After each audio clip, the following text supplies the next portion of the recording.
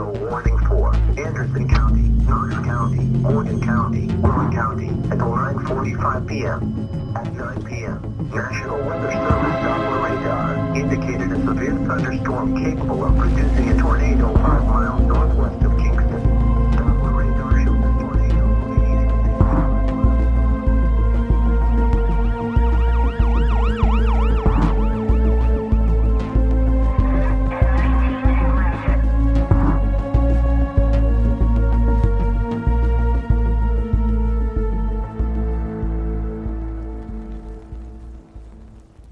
After Tornado 5 that night changed Seth Wells' life forever, another tornado came and went, but caused little damage. At 2:05 a.m. in Goffton, Tennessee, tornado number 6 briefly touched down, rated at EF0, and caused light damage to one house. At 2:25 a.m., tornado number 7 hit Rennie, Tennessee. Rated at EF2, it did cause moderate damage to the area. But luckily, no one was injured, no one died. And like that, it was over. At least for most Tennesseans and Americans watching the news from the comfort of their home. Though for many, the nightmare was far from over. There were 15 confirmed tornadoes, 26 fatalities, 300 plus injuries, and over $1.6 billion worth of damage. March 2nd and 3rd in Middle Tennessee were spawned from the same supercell thunderstorm. Now, we want to take you inside the path of that storm and the damage it caused all the way from Benton to Cumberland County. In total, 24 people were killed in these tornadoes. That is the deadliest outbreak since the April 27, 2011 outbreak in East Tennessee. You see, for those directly affected, damage caused by a natural disaster doesn't go away overnight, be it physical, mental, or financial. I asked Seth Wells to tell me about the house a tornado destroyed, literally around him, and how he dealt with losing his home. So, yeah, back in 2017, I got promotions at work with my previous job that I had, and allowed me to afford more home, essentially. And I actually bought my very first house by myself, so no one else was involved with the purchase. And that was like my hard work paying off. And so I had the house since 2017 at that point. So the house that was talked about is the very same house that I bought. I tell you, it's just like my family says, we weren't born to have nice things. But yeah, actually insurance was phenomenal. Being a first time homeowner, luckily I was guided in the right direction for a mortgage company to work with me and suggest things that,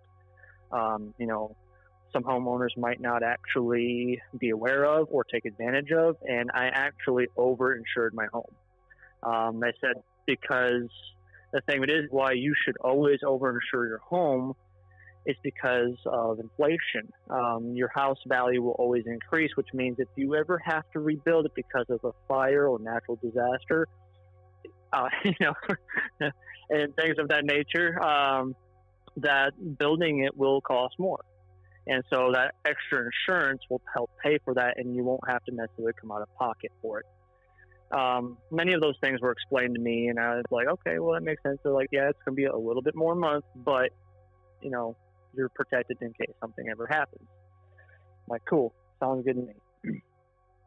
So when the inevitable did happen, essentially everything got paid for. My whole mortgage got paid off. I got even money put in my pocket, and I'm talking a good amount of change in my pocket, so that way I could actually afford to get into another house immediately or start construction. Like, I had no lag time. I didn't have to wait for anything if I didn't want to. And in fact, I got into my new house within, it was March. By the tail end of April, beginning of May, I got into a brand new house. Beyond the house, I asked about the immediate fallout after experiencing a disaster. It's something that I will do my best to explain, because it's a lot of a blur at this point, because whether it's the adrenaline or you're getting tossed and turned into many directions, which really was the case, especially with myself and my newfound fiance at the time. So the day up, after we got discharged from the hospital, I wanted to go see it. I didn't want to wait. I didn't want to not see what happened. I wanted to be there because I still want to remember where we got up from the debris and figure out where we landed and everything. So going out there, my family met me out there. Close friends met me out there the day of. And it was a holy shit moment. Like, how even did we get out of this wreck? And to say for obviously the meat of the story here. So a couple of days afterwards, we stayed with my soon-to-be mother-in-law's house. So I was there trying to pick up pieces. Luckily, I had a ton of support. So my friends, family, and people I don't even know were out there with like metal detectors and all sorts of things, just trying to pick up the pieces and bring me something, find stuff that was mine or things of that nature. So basically picking up the pieces for a good long while. At that time also, I have a job to get to, but I didn't have a car. I didn't have clothing really. And so it was just a mess, because you're trying to figure out your insurances. You're trying to figure out what even left do I have that's mine or was mine, and is it even salvageable? Then I got my work to go to, but I really can't do that because I don't have transportation. I don't have clothing. My uniforms are gone. So it was quite a mess, but I also had a good support system, and I was able to work things out. Of course, that after a month, then it started finding, it's like we got to push on and move through. So it was forced. There really wasn't time to mourn or anything of that nature. We simply pushed through and forced ourselves to get back into work, get back into this sense of normalcy, which really hasn't occurred until recent. And I'm talking like in the past, this beginning of this year is the first year that it has felt somewhat normal for us. But yeah, we had, I had nightmares for a little while. So I had post-traumatic dreams, where like I would have the sensation of flying in the air because a tornado came and picked me up and stuff. So I had, I'd wake up in a cold sweat and be breathing heavily, but I would calm back down and recognize that I was indeed, I'm still inside of a house. I'm still fine. There's nothing wrong. My wife, on the other hand, she really didn't have dreams, but if we were allowed to, as far as her, even myself, if we were allowed to kind of space out on a long drive, how we're on the highway for a long time, if we just start thinking about it, it just comes to my mind, or her mind, that just things about the tornado, just things about what happened, and we might shed a tear or two about it or something of that nature. As far as those go, the dreams and the post-traumatic stress, that went away after about a month. But as far as weather is concerned, that has never gone away. We've gotten better. So as far as storms and stuff are concerned, we keep a real close eye on it. We've actually gotten pretty good about forecasting ourselves. We've invested in weather radios and apps and all sorts of stuff, because it just, it's one of those things where we don't want it to happen again. We want to have that warning that we never got. And so when it gets to really bad storms and stuff, we tough it out, but there's just certain instances with high winds, when we hear the wind hitting the house or rocking the trees and stuff like that, it really puts us on edge. And actually not too long ago, this last week when we had a really big severe weather push through, the whole Missouri, Alabama, and Tennessee, and we had those 60-mile-an-hour winds hitting the house and stuff, you know, we were actually out in the kitchen because it was the furthest room away from any of the trees that we had in our yard. So, you know, that's just those things that I think will forever stick with us. I don't think that's ever going away. Eventually, I mustered up the courage to ask Seth about the loss of his dog, Mando. The story of the poor dog being sucked away has haunted me the entire interview.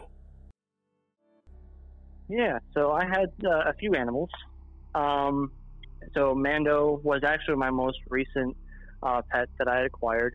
I always wanted a corgi, but I could never really find a purebred corgi in this area unless I wanted to really travel out.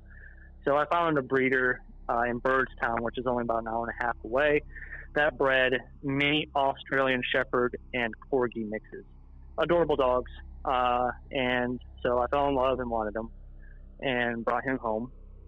And I only had him for 3 months at that point in time. So he wasn't really that old at all.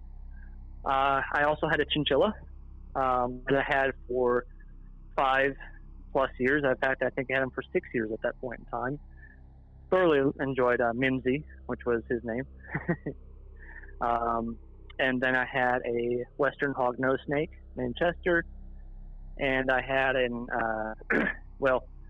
luckily, I say luckily very loosely, I had a fish tank with fishing and stuff like that, but I recently traded it in because I was going to make a 200-gallon aquarium of freshwater native North American species. I had this big idea. I had the tank actually set up in my dining room at the time, and it was almost complete where I was about ready to add water and do the cycle and eventually add the fish. But yeah, that was my pet catalog. Mando, as far as it goes, you know, like I said, you know, it was pretty rough. So like when we went back out there, I wanted to try and find traces of them. I guess I kept it the opposite. I kept it in the back of my head. Maybe they're alive, but I understood that they're passed on. They're gone. So I found the cage where my chinchilla was, and I didn't see the chinchilla or anything like that. In fact, I didn't see any of the pets. I never found them. Never found anything of them except for my dog's chew toy. And that was actually what set me off, because that was the only thing left I had of any of my pets, was that tug of rope, you know, that rope that we play tug of war with. And so, you know, after that, I broke down and, you know, mourned heavily. And that ruined a lot of things for me. That whole scenario ruined a lot of things. I was an avid Star Wars collector, and I had some really nice memorabilia. Yeah, I was actually still am part of the 501st Legion. And so my Stormtrooper armor that I would actually wear and go to events like Comic-Con and so on, and do things for like St. Jude's Children's Hospital, stuff like that, I got completely tore up. I had an assault tank commander that I'd also dress up as. I had multiple signatures from Ian McDiarmid, Mark Hamill. I had signatures and stuff like that from Weird Al Yankovic, because I'd actually been on stage with him a few times. And a lot of stuff that was either one of a kind or things that you're just not going to get anymore. And so not only with pets, but a lot of things that I used to love and enjoy, I just couldn't bring myself to start it again. You know, it's the stuff that you just can't get back, and it doesn't have the same feeling without doing those things again, like going back to the cons and doing all. It just, in my head, it was like, this is so much work. It all comes down on you, and you're like, what's the point? I've lost it all. What's the point of getting it again? Because who knows? I might lose it again. And, you know, it's stuff like that's that aftermath that happens. Maybe not to everyone, but for myself. So it took a long while to get back into pets, and I've only really recently collect a few things here and there. Like, not to the level that I used to. It's just, here's a thing, I kind of like that, I'll pick that up. Exactly. It's just like, I guess on the smaller scale of things, relationships, depending on how much effort you've put into those relationships or how long they've been, that's an investment. Everything's an investment that you've been doing. And, some things hit harder than others. And I will say, going through a tornado and absolutely losing everything you ever worked hard for, the years of blood and sweat and tears to buy your first home, the amount of hours and money spent into collections and collectibles and things, the emotional attachments that you had with not only those objects but the pets and things. And what if I lost Danielle too? What if she was dead over my shoulder and she never responded and things like that? I couldn't imagine. I could not imagine how much that would have messed me up. Finally, let's end Seth's story on a positive note. And, we had a Star Wars themed wedding, so we made it a big wedding. In fact, our wedding was pretty much paid for. When CBS News aired and a few other things aired, of course, the resources that you've been looking up, folks like yourself have found too that were actually part of wedding venues and stuff like that. And we started getting people offering their time and their resources and the venue and so on and so forth, of which, kind of going into the aftermath thing, we had gotten so much support. It was pretty overwhelming. It was like, I just don't know what to say. Like, it's so many people were involved with it. We just kind of let it happen and thank people as it went, and we were very thankful that we got what we got. But yeah, the wedding was practically paid for. All we had to do was purchase our clothes and the food and stuff like that, but that was pretty much it. Yeah, we got anything from random churches just seeking us out to give us a check for things that the people at the church raised. We had people who recognized us in the restaurant and paid for our food.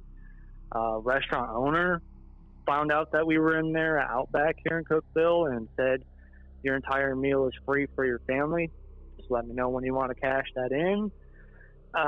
People brought clothes. I have a lot of, I say families because they really are my Foul First family, my Star Wars group. I'm also with the Harley chapter here in Cookeville, so all of my hog members, and they're, that's my family on that end as far as motorcycles go. They brought me things, and it just didn't really stop. And then, my mom ended up putting up a GoFundMe for us, and that was insane. The amount of people who had donated to help us get back up on our feet and stuff. And we even had my wife's previous bosses, because we didn't have a vehicle or anything like that, gifted us a car. Nothing new, nothing crazy fancy or anything like that, but it was something. It was I could finally get to work and stuff like that. It was insane, the amount of support that came through. But not everyone gets their happy ending. Thousands of residents were displaced. According to Fox 17, 40% of homes destroyed in the tornado outbreak are now occupied by new owners, new families, meaning these displaced residents lost their home forever. There was no going back. And what about those that lost their lives? Donna Eaton, 81, and James Eaton, 84, died in their sleep when a tornado hit their home. Josh Kimberlin, his wife, Erin Kimberlin, and their 2-year-old child, Sawyer Kimberlin, all died. 2-year-old Sawyer died in the arms of his parents. Jessica Clark, 31, died in the home of her and her husband. Her husband survived. Terry Curtis, 54, and his son, Dawson Curtis, 6, died. Dawson was being watched by his longtime nanny, Amanda Ann Cole, 34, who also died. Hattie Collins, age 4, died. She was one of 5 children, all younger than 13. Her father, Matt Collins, was running, holding on to Hattie. When he dove for the floor, the tornado hit the house and the family found themselves outside in the dirt, somewhere near the front porch. In all the commotion, Hattie died in her father's arms, CNN reports. Hattie didn't make it, but Collins said she was always held, just like she loved to be. According to Fox 17, Stephanie Field, 36, and her son, Harlan Marsh, 5, died when a tornado hit their Cookeville home. Stephanie was a single mother and worked at the SunTrust call center. Todd Kohler and his wife, Sue Kohler, both died during the storm. Their age hasn't been reported. Patricia Lane, age 67, died during the storm. She left behind both children and grandchildren. Leisha Elizabeth Rittenberry, age 28, died. Her friends remember her for being great at karaoke. Bridget McCormick, only 13 years old, died during the outbreak. Her obituary describes her as loving TikTok. So yeah, it drives into heartbreaking focus as she was just a teenage girl. Keith Shelby and his wife, Kathy Shelby, both died. Age not reported. Jamie Smith, 36, died during the storm. Robert Dixon survived the initial tornado, but later died in the hospital from his injuries. And to finish things off, Michael Dolfini, 36, and his girlfriend, Aubrey Sexton, 33, both died from flying debris when they were leaving Dolfini's place of work. The aftermath of any disaster has greater consequences than most care to realize. It's easy to turn off the television, close the newspaper, and go on with your life. But the thing is, how many disasters do you think that you've narrowly survived in your life? How many times did you come close to being on an obituary list, like I read before? Part of me thinks that we compartmentalize the dangers and fears of natural disasters as a coping mechanism. The ages I rattled off earlier brings into focus the gravity of the danger present each time you hear a tornado warning, broadcasting on your news, or when you get that weather notification on your phone, you half-heartedly swipe away. But unlike the killers I've covered in my other podcast, there's no way to reason with nature. And even if you survive, sometimes you're left only with the aftermath.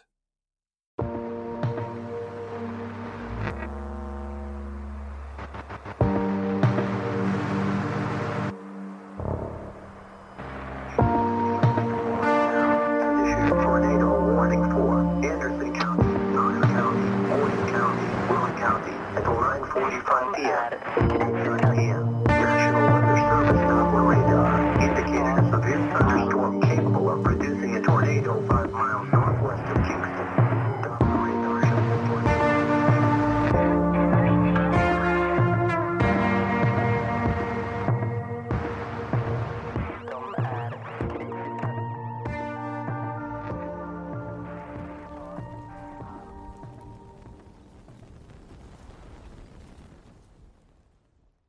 Spring is in full bloom. Are your finances? With the Chime Secured Credit Builder Visa Credit Card, you can build credit with everyday purchases and regular on-time payments, all with no annual fees or interest. With Chime Secured Credit Card, you can start improving your credit scores right away. Get started today at chime.com/build. That's chime.com/build.